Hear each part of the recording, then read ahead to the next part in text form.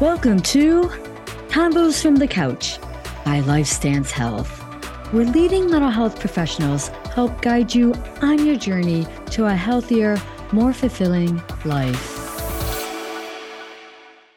Hello, everyone, and welcome to Combos from the Couch by LifeStance Health.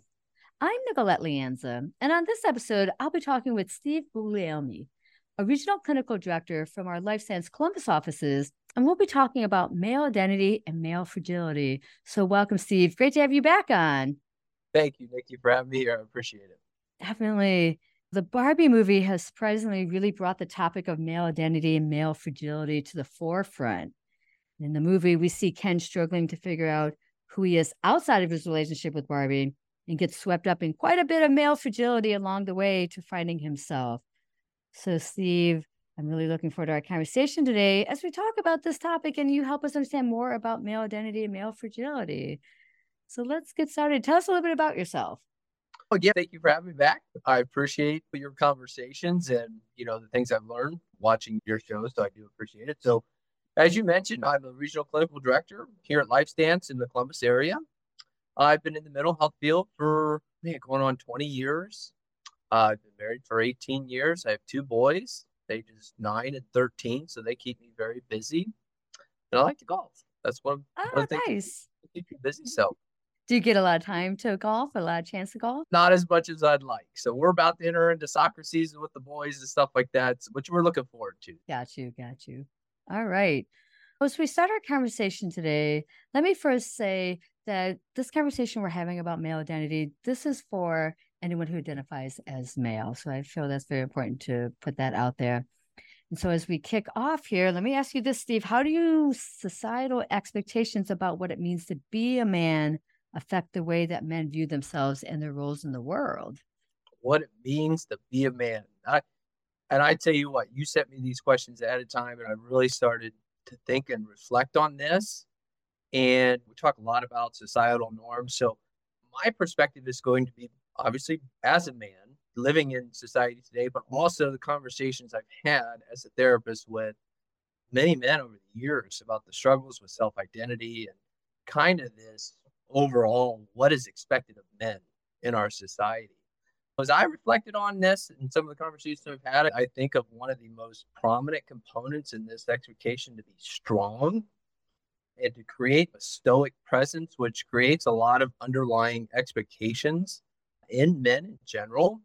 And that ties into this kind of underlying idea of eliminating weakness in our life and really the struggle to kind of show when you're struggling and how that can be perceived as being weak. And that is can really you run into that not being very well accepted as a man. And then you look at the different roles men play. And this is for really everyone. We all play different roles in life. But one of the more prominent roles for men is that role as a father. And kind of where these societal expectations get tied into how you need to lead and run your life as you're modeling behavior for your kids. And then you tie this into a different role, which I think is a little bit more interesting when you look at kind of career development and men in leadership positions. One of the things that I've noticed over the years and really developing in society today is this kind of this undertone of conflict. I think there's really a developing association that in order to be a leader, you need to be drawn into and sometimes even creating conflict. Now, I'm not a big fan of that. I'm not opposed to healthy conflict, but I think sometimes that this kind of there's an expectation that if you're going to be a man and that you're going to be leading, that you need to be able to deal with and engage in conflict. And that's almost associated as a leadership skill, which I do, like I said, I do believe that there are components of healthy conflict in relationships, but sometimes it's almost expected that men stir up and engage in conflict. And to me, that can be very unhealthy. Is that an aspect of them asserting power then or something? I think so. I think some men struggle with this idea of if I'm not causing and engaging in conflict, I'm not leading. And Okay. I totally agree that there's that kind of undertone of expectation of being powerful, just almost being a bit domineering. And I know we're not really talking about leadership, but I do believe that there are other ways to lead other than dominating and then obviously. That's the word. I think that's a better word than power. It's the domination. It's Yes. dominating. Yeah, I definitely think I've seen that quite a bit. And that might also play into as we get into more of the male fragility as well. Yeah, But we'll get to that part in a minute. I think in what it means to be a man, we do males a disservice because we give them a very limited view of what masculinity should be. And I think, what you're saying, they're strong, stoic, but then we're not allowing men to actually feel their emotion. And then we hold it against them when they don't share their emotions. So I think we just really back men into a corner. Have you seen that as absolutely. well? Yeah, you're getting into one of I think the key components that we're talking about is the shoulds. The Yeah. shoulds and shoulds not, the should nots of being a man. That causes, and as we get into the fragility component, we'll talk a little bit about the undertone of anxiety and really fear, and how Hmm. that really translates into what I would call maladaptive behaviors. Got you. Got you.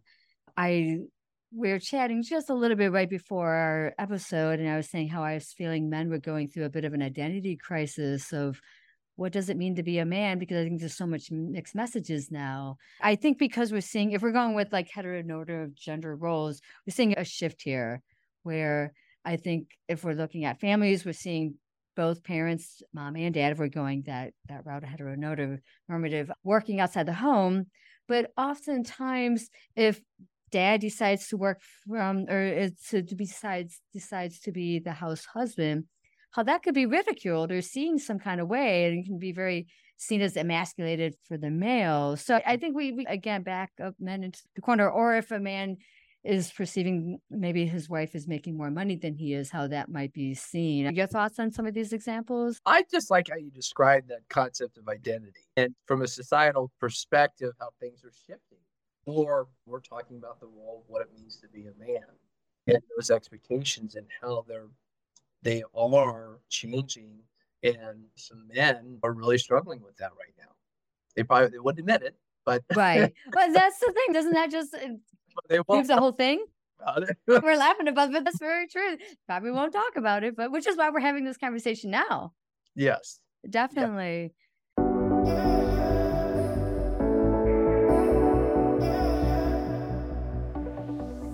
Do you want to jump over to male fragility? Talk a Sure. little bit about Let's that do it. now. So that's Absolutely. what is it and how in what ways do you see it manifest? So I'm reading off some notes because I did a little bit of research on Sure. this, but kind of what I picked up off my understanding is really this kind of peculiar anxiety experienced by men who feel that doing certain things causes them to fall short of perceived societal what a societal ideal manhood is. Why it's really not regarded as a you look at the DSM, it's not a mental health condition, Mm-mm. but it definitely can manifest into some would say need some substance abuse Yeah. terms, definitely. As we talk about fear and pain, that really there's an undertone of anxiety and in Mm. some men, even depression. But again, Nikki, going off this idea of kind of this shift in identity of what men are going through. And so it definitely can create some concern. And that fragility piece, for some, we'll say even goes a little bit deeper than that resistance to weakness or emotion, but really it can really manifest for men to really struggle to accept this concept of no, or when if a man is being perceived as being mocked or ridiculed, that's where some of that, and this is an outlier, but some of that really maladaptive behavior, such as anger and unfortunately sometimes even that violent or aggressive, intimidating kind of Right. dominating behavior that can really come out in some Definitely. when they really struggle with that more deep rooted stuff per se. No, I agree. I think it is such a deep seated insecurity about their own masculinity. And I think part of that is their own misaligned perception of what they feel like they're not measuring up to societal expectations of what a man should be. So I think that's going to fuel a lot right there. And I think for some, maybe for some males, they might overcompensate that, Yes. which can even maybe bleed into some toxic masculinity that we might see, which is a Mhm. whole other topic we could talk about. Absolutely. And so obviously being a therapist, I'm biased on this. I think anyone could use some time to talk and process different things out.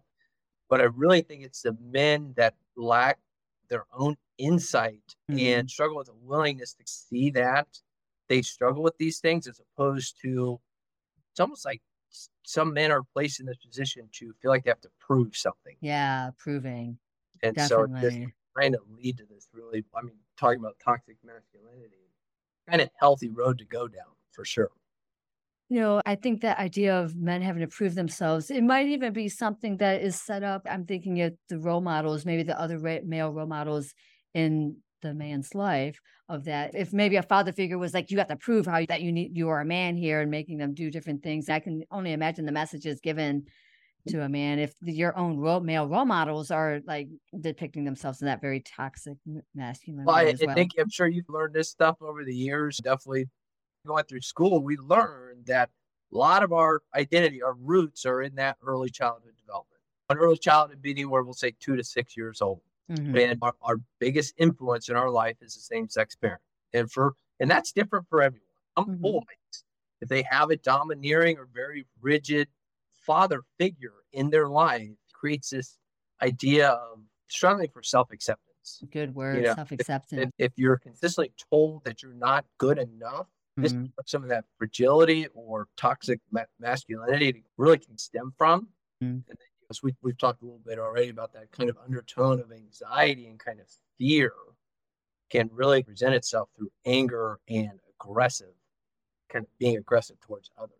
Which does make me, jumping back to the Barbie movie, there was a part in the film where you're really seeing Ken really trying to prove himself and prove his love for Barbie, for her to notice him. But towards the end, there's a shirt he's wearing that he said that basically says, I'm enough, meaning I'm enough. And I think if we could give that message more to our men would be, because I don't think men are getting that message, especially most recently. That's for sure.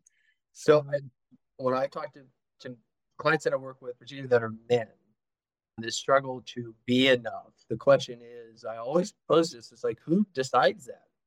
Fair point. Who's in charge of that? And not only men struggle with this, but a lot of times it's in our psyche that it's external. And someone needs to tell me I'm good. We obviously need to change that. We need to be enough through our own eyes. Now, I won't go on a tangent, but a lot of times self-acceptance is often associated with giving up. If that makes sense, if I accept who I am, I'm going to stop trying. No, fair point. I have seen that. I've seen a lot of people get that kind of misconstrued, and I need to be hard on myself, or I need to be demeaning to myself, or therefore I'll stop trying. I have to be hard on myself to make myself even better, when it's actually oftentimes the opposite case, because you're beating yourself down too. Yeah, absolutely. I totally agree with that. So how do the consequences of societal expectations and male fragility affect men's mental and emotional health, do you think? Yeah, I know we've touched on this, but when you look at true identity development and true self-acceptance, if you have this kind of internal kind of, we call them thought patterns, everyone has this kind of self-talk and it's consistently negative. If you have an individual, we're talking about men, that is consistently telling themselves they're not good enough, they should be doing things different, especially when you look at failure. And in the therapy world, we talk about the difference between guilt and shame. Guilt is about something you've done. Shame is about who you are. Yep. And for men, it turns into and translates to shame. And so that has a substantial amount of impact on their mental health. I still want to emphasize that, because I know part of our topic is male fragility, but it is looking at men's shame. I think you just hit it right on the head there with saying that, Steve. I appreciate you saying that. And I don't think men realize it. I totally agree. They develop this perspective of themselves that they just are not good enough. And for some, they've had external evaluation or validation or being told that they're not good enough consistently. And that really can transcend into a negative self-perspective. And I see it going one of two ways. For some individuals, it causes them to be very discouraged and shut down. In other ways, it can be more hyperactive, and either maladaptive, external kind of aggressive behavior, or some that can transition into really healthy motivation. And actually, if that's dealt with the process in a healthy way, you can actually have a little bit better results. But definitely. It's different per individual. And I think if an individual can understand that just the effects of male fragility and what it means to be a man, just that how it affects them. I guess I'm bringing it to like insightfulness about themselves to see how it plays out with them. It is really key is for looking at how, if you're guiding one of your male clients or even myself, making them aware of what they're doing in order when you know better, you do better. And so being aware. And so then hopefully you work from there to do better within yourself and how you perceive yourself. Does that make It's sense? like the layers of an onion. Oh, good way to put it. Pull back that layers. We all have that core, and I think anyone can benefit from this idea of what are your core values. We look at that in like for the clients that we work with as therapists in terms of really challenge them on how do you truly see yourself. We learn about this concept of projective tendencies, which I also often use the analogy of projection is thinking that you're looking out the window, but you're actually looking in the mirror. Oh, I love that. If on the topic of male fragility, that can kind of transcend to that really toxic relationship patterns and really treating people poorly and lack the insight to understand that you might have a little bit more control over this than you think you do. Right. Really be a healthy way to be healthy to look at yourself. Right. So as a male therapist, it's really rewarding when I see men come in to work on themselves. And it's increasing. I don't think it's where it needs to be, but I think men are taking the time to understand not only societal shifting, but this kind of change in expectations on how they see themselves. I agree. Any other takeaways you'd like to share? You know what, Nikki, you hit one of the things you said it earlier, we could all use a little bit more patience with ourselves, but taking time to accept you for who you are. And that doesn't transition into complacency. It doesn't mean you give up on your goals. Right. Everything's right. But really understanding who you are as an individual can actually transition into what it is you're trying to achieve. And what we're all looking for is just a little bit more happiness in life. Of course, definitely.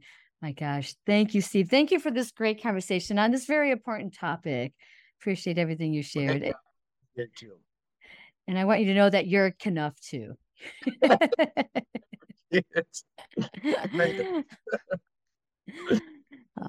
would also like to thank the team behind the podcast, Jason Clayton, Juliana Whitten, and Chris Kelman, with a special thanks to Jason Clayton, who edits our episode. Take care, everyone.